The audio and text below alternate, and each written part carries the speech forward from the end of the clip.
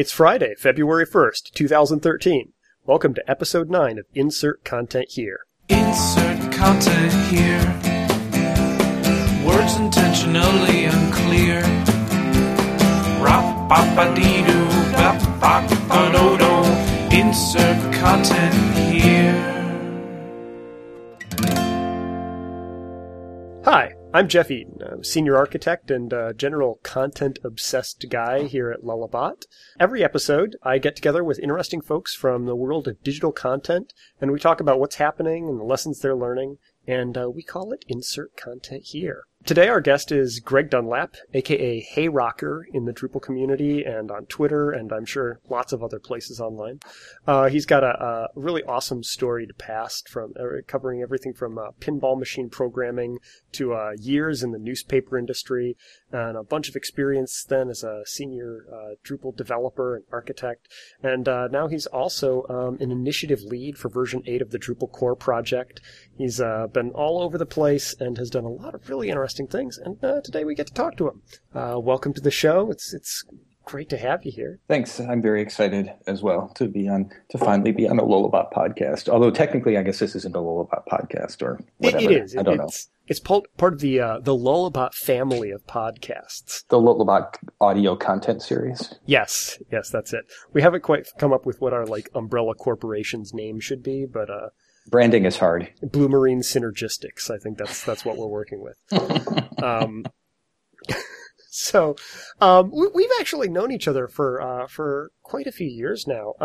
I think before we dive too deep in, I'm really curious if we can talk a little bit about your past, not necessarily the dark past, right? But how did you get involved in the publishing world? In college, I was actually a journalism major. It's actually a photojournalism major, technically, and I had a fine art photography minor.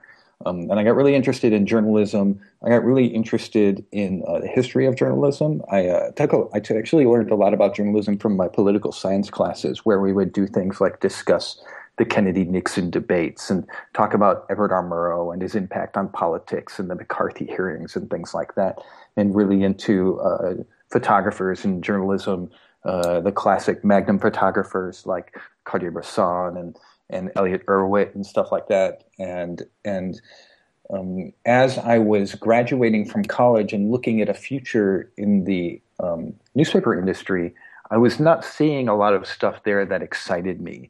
And it was already, the newspaper industry was already in decline. I graduated from college in 1991, and CNN and USA Today were already starting to take their toll on the newspaper industry even way back then.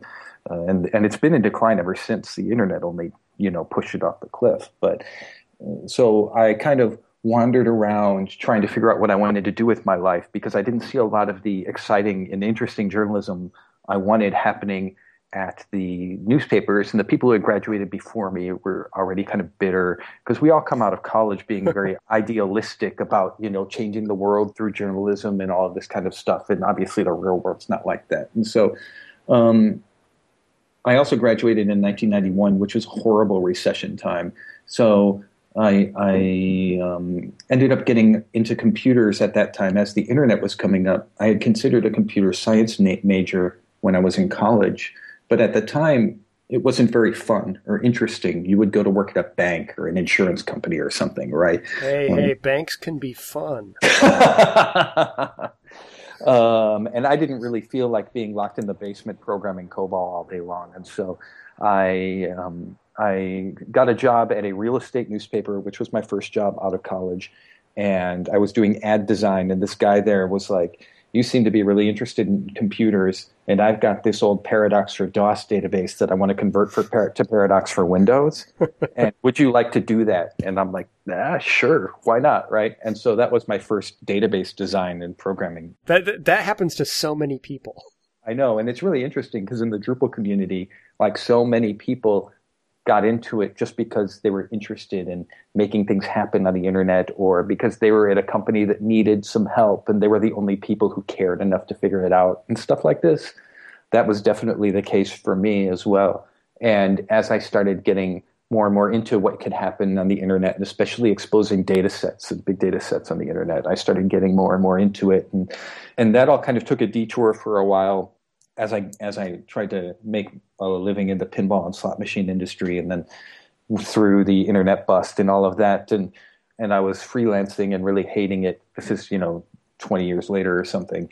I was looking for jobs, and there was a job at the Seattle Times, and at this point, this is somewhere around 2005 or 2006 or something like that, and the newspaper industry is, while it's not in the dire straits it is now, the signs of trouble were already beginning.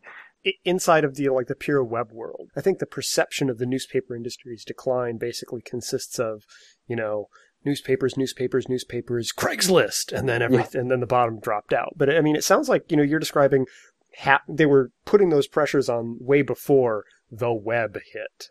Oh yeah, that's absolutely true. I mean, that decline was slow and gradual until the web hit. The web was popular for years and years before Craigslist got popular, right? I mean, and the writing has been on the wall for a long time, and the newspaper industry's response to all of these changes has not been to retool or to change their product at all. It has been to sort of curl up on itself and go into defensive mode and dig in the trenches. At the time when I was considering this job, a lot of my friends were like, why would you want to go into that industry? They're dead and stuff like this. But, I still had that idealistic viewpoint of what journalism means in the modern society and the role that it plays in government transparency and investigation and stuff like this. And I thought the problems to be solved there were really fascinating. And I thought that was something I would be really excited to be a part of. So I joined the Seattle Times then in their new media department, which was the department they had that was running all their web properties. That's actually where we first met, because you guys were working on a Drupal-related project, and we ended up talking to you about some of that stuff. And I think we just kept in touch, at least, for quite a while after that. Yeah, I mean, we had, like many companies in general that were moving to the web at the time, they sort of grew their sites organically. They didn't really know what they were getting into, and they ran them for a few years and then realized that their hodgepodge of 15 different content management systems that all ran one site and didn't talk to each other or know about each other wasn't really going to scale or move into the modern world, right? But that also gave them an opportunity to figure out what they wanted to do and what the problems they wanted to solve were. And so we were in the process of that conversion, of taking this sort of homegrown organic system and turning it into a strong, well-designed Drupal site. I actually thought it was really interesting because, I distinctly remember one of the conversations we got into at the time. At the time, it felt like an edge case requirements conversation, but it's the kind of thing that's turned into a very, central question about a lot of news and periodical publication. It was, how do you capture the concept of, a front page for a particular day on a newspaper when you're transitioning towards more of a river of news? The technical infrastructure that people are working with, CMSs and stuff like that, really encourage a sort of, approach where people are just firing off articles and they go live and that's what's hot.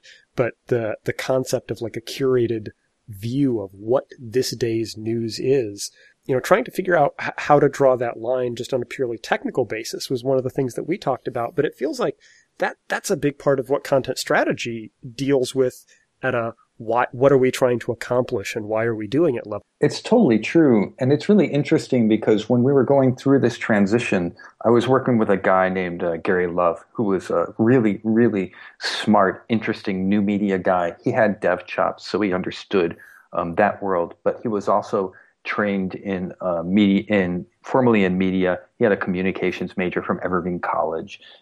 He was super, super smart guy.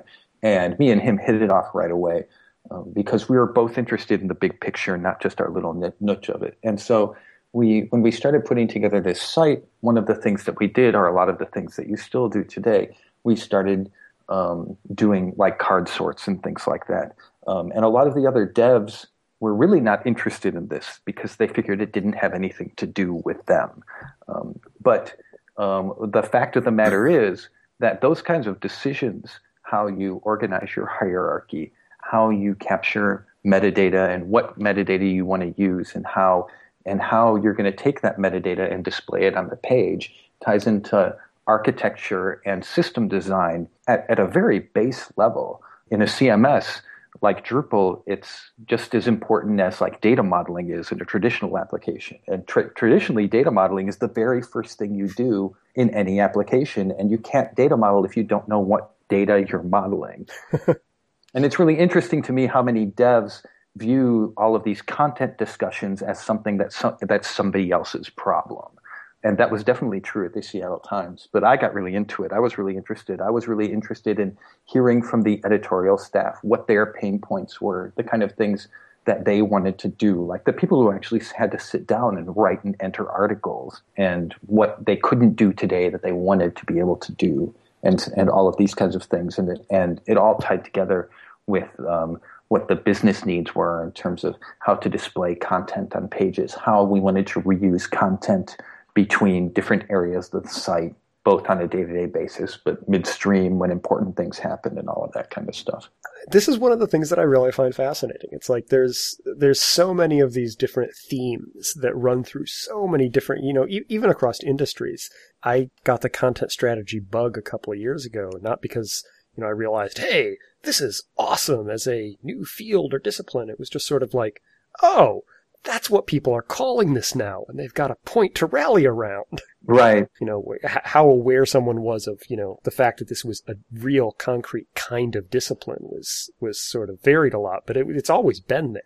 And it's interesting because one of the reasons that it's always so painful in these dev projects is that very because the devs think it's not their problem until it lands on their desk. I don't think it's just exclusive to developers. I mean, I think it seems like there's a bunch of different parties involved. There's the actual content production people. There's, business stakeholders who are making decisions at a pretty high level. There's developers who implement stuff. There's designers who, on large projects, are often brought in from a completely different agency, and they have a different approach to a lot of these things, and how aware each different party is of the importance that those fundamental content assets play, and how it affects the workflow, and the fact that these decisions aren't happening in isolated design silos or development silos or production silos. That can have a big impact. It totally can. The most successful projects that I've worked on in recent years have been the ones where they exactly don't happen in design silos. Like one of the traditional things you see, especially as you start working on bigger projects, is that a client comes to you and they've got a deck. The designs have already been done. Because they've got a design firm that they work with that's familiar with their brands and things like this. But a lot of times, especially if these people come from a print background or something, they're not really familiar with how content is arranged or displayed in a CMS type of thing. And getting involved in that early on, getting everybody involved is a good thing. And it's not so much early on, it's more about everybody putting their own requirements and priorities on the table and then working them out together than it is about saying, I need to get involved early because otherwise these other guys are going to screw me, right? Yeah, it's not like Team X, they're the problem. If they'd just get with it, then we'd all be able to nail down these projects easy. It's like every party involved has to be willing to at least speak the language of the other parties at the table. Yeah, and I mean, content strategy is a big part of like just the reason for doing a site, or what are you trying to accomplish? Why are we making this website? Right, exactly. And I mean, a lot of people talk about, monetization, blah, blah, blah, and ad hits and stuff like that. And that's all fine. And it's certainly a part of that conversation. But I mean, for these content-oriented sites, it's always like surprising to me how little time they spend thinking about what do our consumers want to read? I mean, and what is our best way to get that to people? How can we make sure that they can find the things that they want? The findability thing happens more, but I mean, even that a lot of time it comes in the context of SEO and stuff like this. It's especially interesting to me because there's a couple of clients that we've worked with, over the past couple of years they work in industries where producing timely content, even minute turnaround on certain things can make a big difference. Mm-hmm. And I find it really interesting that from a developer's perspective, it's, well, sure, we'll just throw up, input forms that are basically, a direct window onto the database structure of the CMS. And from a design perspective, it's like, sure, we'll make photo-heavy treatments and, pull quotes scattered arbitrarily around the page where we think they look nice and stuff like that. And, sure, the editors will, they'll put that stuff together when a new story comes out. But that's a really, really heavy load for those, for that editorial staff to pull in a lot of situations. Oh, it really is, especially when for instance, you may have a bunch of, say fields that are required for specific things to happen, right? Because then it's not just stuff that they can skip. It's stuff that they have to figure out what to enter in there, right?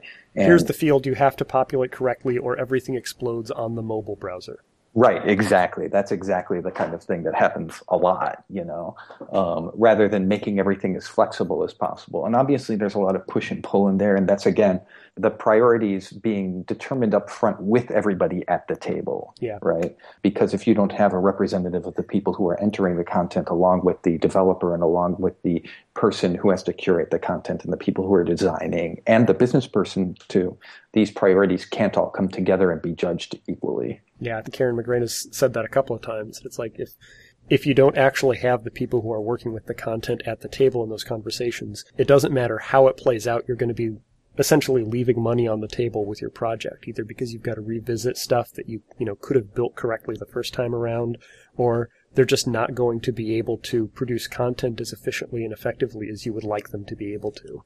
And it's shocking how often those people are left out of these discussions. I shouldn't laugh, but it's true. It is, and we spend all of this time on user testing and A/B testing of the people actually using the site and stuff like that, but so little time, putting it in front of the people who actually have to enter it on a day-to-day basis, who have to work with the back end and the admin on a day-to-day basis, and so many times ignoring that. It leads to inefficiencies that you could have caught if you had put them in front of them because you don't understand their day-to-day work, what their life is like, the kind of things they have to do on a day-to-day basis, right? Like when I was working at the Times, we found out that there was this incredibly convoluted procedure that they had to go to in order to be able to use data from one of the other sites and pull it in. And it involved going by hand in the browser to an RSS feed and copying the text and removing the XML and then taking the links to the images, going to them in the browser, downloading them by hand, adding them back into the HTML. It was crazy and it was totally insane. And, as soon as I found out about that, it took me a day to write a Drupal page, which did all of that, downloaded all of that content by hand, stripped it, and, gave it some light formatting and put it into a node for them. And sure, they still had to do some cleanup for it, but it's all of that manual time-wasting stuff could go away. It's increased, the efficiency and the time that they can spend on stuff that they actually have to use their brains was amazing. But, even their boss didn't even really realize how much that was going on. It's the kind of thing that you can't figure out until you really get to those people on it. Well, that's actually really interesting because, on the WWE project, we worked with that. They fire hose lots of content out, and they've got a team of, I think, 15 people who just constantly they're the content team for the site, and they keep it updated. But one of the people that was just spectacular to work with through the whole project was a guy named Josh, and he had been there for years. He had just become the guy who always talked to the content team.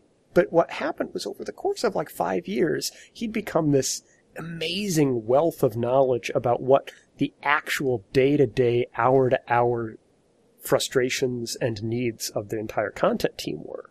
And a lot of the things that he was able to, to bring to the surface were those kinds of things. Not, we need to re-architect the content creation process and we need new, incredibly user-friendly and attractive tools. It was things like every Tuesday night X happens and, the team has to go and do a fire drill for 2 hours getting, all these 15 pieces of content prepared. Well, I guess we could just have some sort of template that we could churn out. If it's always the same, that we could automate that. Well, okay, right there. We've just saved the team 2 hours of panicked scrambling once a week. And that's huge for them, even though from a developer's perspective, it's I guess we need to be able to clone these 15 pieces of content once every week. I always try and bring that up in projects, but sometimes by the time a dev gets involved, it's too late, Yeah. right?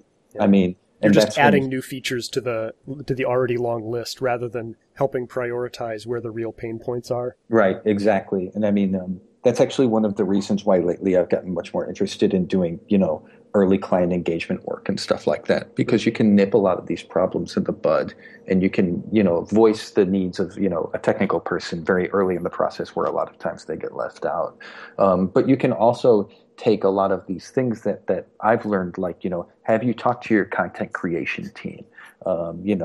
What is your content sharing strategy? You can think of all of these pain points that you've encountered over the years and make sure they get considered and taken into account. Have you done a content audit and these kinds of stuff? Well, we know we've got content, bigger than a bread box, smaller than a car, somewhere in there. It's amazing to me how many times you do an early engagement with a client, you ask them how many page types they have, and they'll say, I don't know, like 5 or 10. And then when they actually do their content audit, it's like they've got this gigantic, like, horrible rat's nest tree of all of the, like, one-off pages and one-off API integrations and stuff like that they had completely forgotten about. It's funny because I think a lot of the attention that NPR's COPE strategy has gotten, it's not because they're by no means the first news organization to do like APIs for, sharing content and getting it into different places. I saw the San Jose Mercury News setting up a BBS that you could dial into in the late We're really 80s. aging ourselves now. Oh man. Yeah. Well, okay. And then they had a keyword on AOL, they went through that whole like cycle of things. CompuServe, Prodigy. But what's our online strategy? Should we go with CompuServe or AOL? NPR was interesting that they were one of the first high-profile organizations to really take a full step back and say, how do we want to pull all of this together, not just build the next one-off piece onto this? I know at the Seattle Times we were starting to get there because one of the things that they had, which was extremely common in the industry back then, is they had a CMS for their print product. And they had another one for their website. I mean, that's something you still see very frequently today. Oh, yeah, absolutely. And they were just starting to get to the point where the CMS that drove their website was also driving their print product. And on the other side, because I wasn't working on the main newspaper website, I was working more in the lifestyle, arts and entertainment, nightlife side of things, which was a completely separate website. And we had no integration with the print side at all. So if we wanted to pull their stuff or push our stuff to them, it was a huge pain. Sort of a different CMS for each taxonomy. Yeah, kind of. But, it was also a lack of content strategy from the top. They didn't really envision this world where everything was under its own, was under a single brand and, putting everything together and stuff like that. But, even back then, we were just starting to get to the point where we were thinking about, having to use pieces of content in multiple ways. And this was even before mobile. The first iPhone came out while it was at the Seattle Times.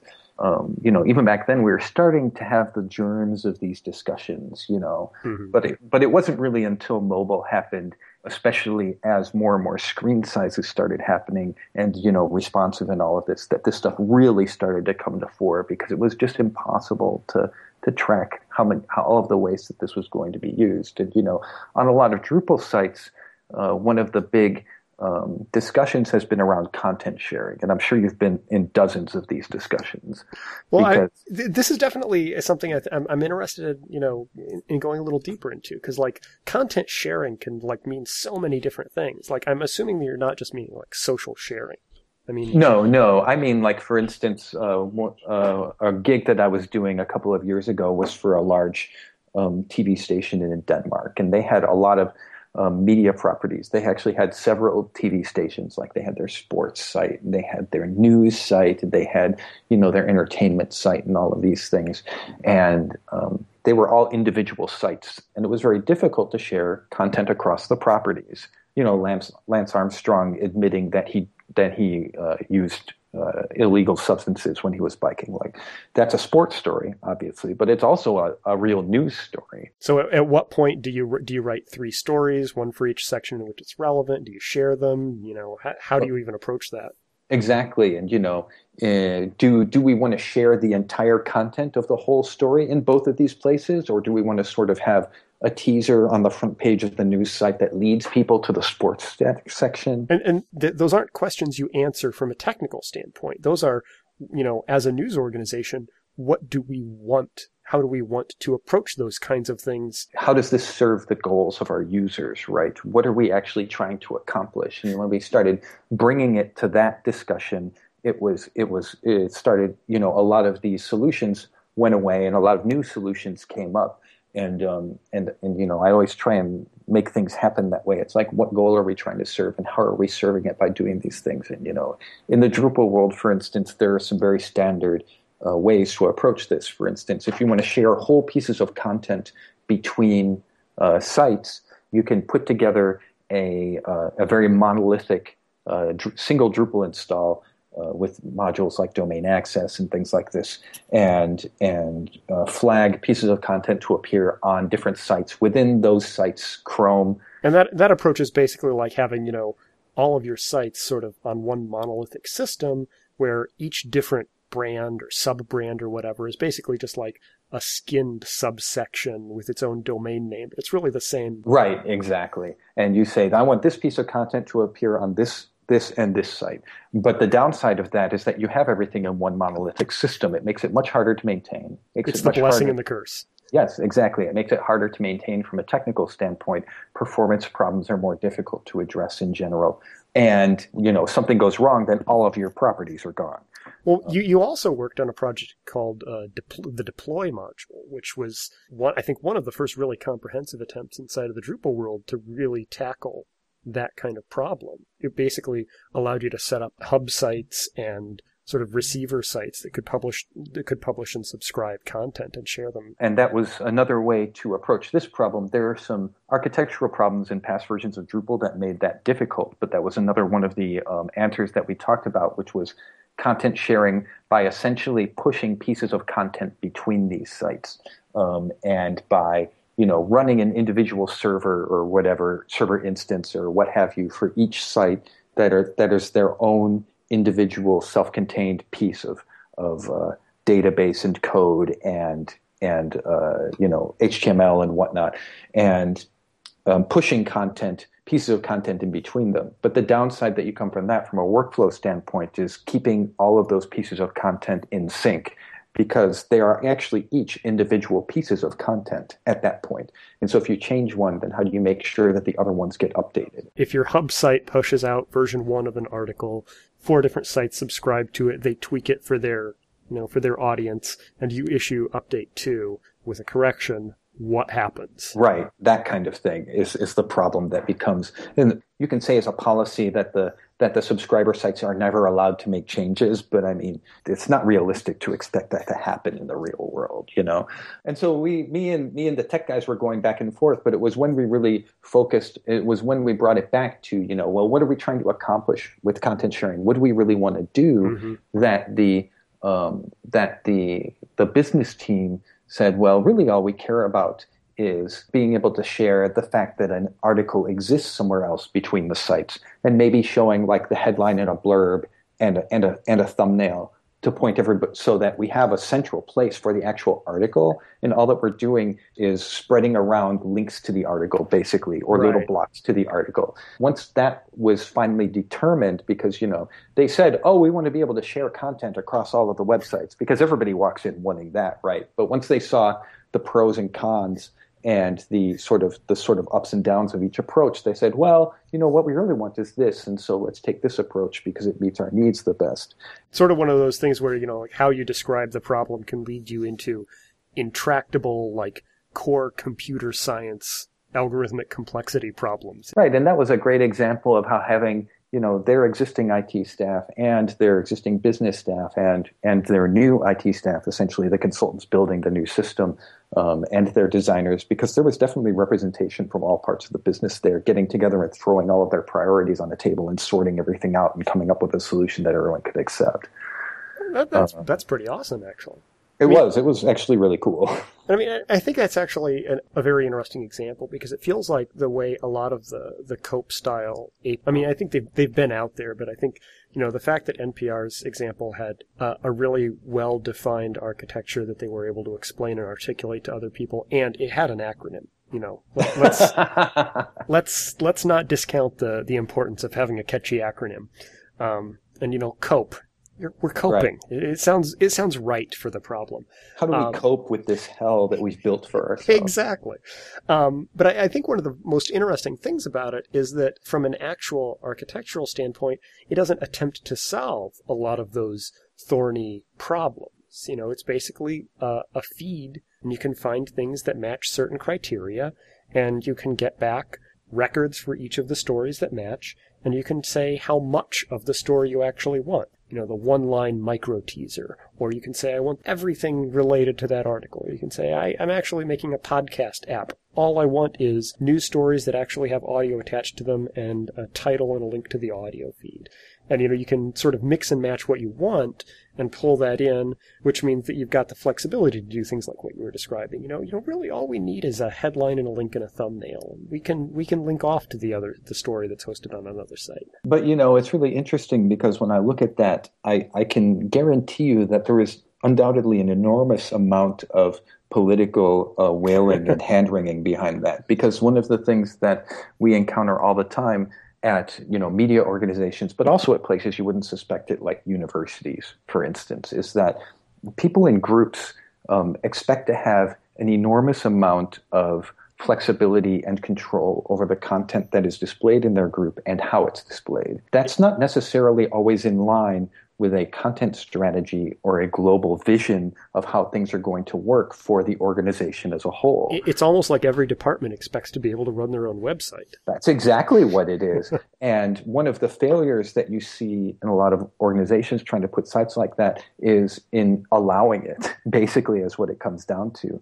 What NPR has done there is basically saying you can grab all of the content that you want, but you are grabbing the content, and that's it, basically, right? And you can sort of build any view on that you want to, but This is the content. This is the content, and one of the struggles that we had at this media company that I was telling you about earlier is that if the news division pulled in a piece of content from the sports division, they wanted to be able to put their own angle on it, right? They wanted to be able to change it so that, it had more of a news angle than a sports angle, and they may want to choose a different photo for it and things like this. And, once you break that link between the original piece of content, you're basically forking it. You've got two pieces of content at that point. Yep. And that's where that update problem comes, right?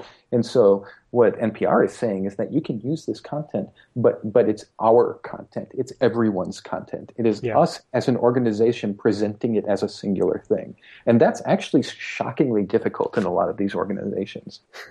Well, I think this is a pattern that, we end up seeing in a number of media organizations that we work with. When they go digital, a lot of those organizations, basically, the first sort of immediate step was, okay, we'll put up a blog for each one of our columnists.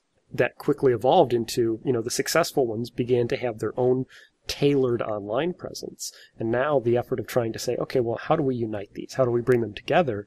It's trying to figure out how we pull together these disparate entities, these disparate networks that have started to form. And I think that question of like, okay, a hot news story comes out, who covers it and how? Mm-hmm.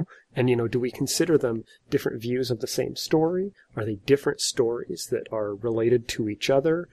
There's no correct answer to that on a technical level. It's about an organization and how it wants to approach the question. I would say you're correct. There's no correct answer from a technical level, but there is a correct question to be asked when those things come to you. And the question is, what is best for the organization? A lot of these questions that you're talking about and that I'm talking about come from people saying, what is best for me? This is politics and we deal with it all the time at big organizations, but it's really surprising how many times people sort of lose that big picture. And a classic example of that I saw at the Seattle Times was when their online classifieds people, who were separate from their print classifieds people, oh dear, wanted to start making online classifieds free, with add-ons for extra pictures and bolding and stuff like this, and the print classified people raised a fit. They went crazy because they were saying that the online classifieds were going to cannibalize their business. Well, they're correct, but sort of my response to that was, well, we can cannibalize our own business, or Craigslist can cannibalize all of our business, right? And I personally would rather see the organization live, than let Craigslist take all of our business. And the company should be open about what's going on with their employees, so there's not fear and gossiping and stuff. And it's interesting because I've said since my first consulting gigs in 1993, that half the time when you go in as a software consultant, you end up doing business consulting. Yes. And just helping people figure out these business problems that they didn't even realize necessarily were problems, right? So I'm curious. I think we're just about finished up, but you've talked a lot about the need to bring these conversations up to the surface and get different players at the table. Do you have any useful advice for people who are in the thick of it and trying to do that? How do you get these disparate players at the table and listening to each other, other than get a copy of Machiavelli's The Prince and commit it to heart? Oh man, that is not the advice I would give to people. Part of the problem is that once you get into the thick of it, it's very hard to get out of the thick of it, because once you're in the thick and you're really building, it's like a lot of these problems are intractable without pulling back and facing the prospect of tearing everything apart. And, for an individual dev who gets handed a project, by that point, there's very little that they can do. But what I would say to people who are starting projects is just what we've been talking about here, to get everybody at the table as early as possible, to make sure that you're clear about what the goals of a project are, to make sure that everything you do works towards those goals. We talked about the content sharing question, which is always a very big deal to bring up very early in a project, because it affects all sorts of architectural decisions about how your content types are put together, and even as much as how your servers are built and what kind of hardware you get, and that kind of thing, right? But other questions that are really important to be put together early on is how do you want to list your content? What kind of listings do you want to have? What kind of data will be in the listings? How are those listings generated? Are they going to be generated by hand and curated, or are they going to be automated, right? That's actually a really concrete example of something that comes up all the time too, because everybody, of course, wants all of their listings to be completely curated because they want to have exactly the content up there that they want. But they also want it to be completely automatic because they don't have time to curate it. Right, and that's exactly, I've never been on a project that started with all curated listings that ended with all curated listings. Or vice versa. Yes, exactly, that's right. That's the kind of thing where if you can get that conversation started early on, it can save you a lot of time at the end redoing a lot of that work. Different types of listings may rely on metadata that it doesn't occur to you to gather. Getting that out to the forefront can interact with all sorts of things like editorial workflow and taxonomy and navigation and all sorts of things. I think those are great examples of how that design and development and editorial all have to inform each other as a project evolves. Oh yeah, absolutely. The more that happens earlier, the more efficient everything's going to be down the end. But to be fair, nobody ever has all of the answers up front. And I think that once a lot of time has been invested, I think people are really scared about, having to tear things apart. And in a lot of projects that I've seen, and, to some extent, this just comes from the nature of consulting relationships because they tend to be tied to budgets and schedules and things like this. And so, if something's built and doesn't seem to really fit everybody's needs, there tends to be a sort of attitude of, oh, we'll just live with it. But I really try and encourage people to try and look at those things when they happen, and not be afraid to kind of tear everything apart and start over when they have to, right? And this all goes into agile and priority and all of that kind of stuff. But everybody wants to plan as much up front, but also admit that nobody ever has all the answers up front, and we shouldn't be afraid to kind of tear something apart a little and rebuild it if we have to, in order to gain more efficiencies or better service down the road, because we're just people. We don't have all the answers.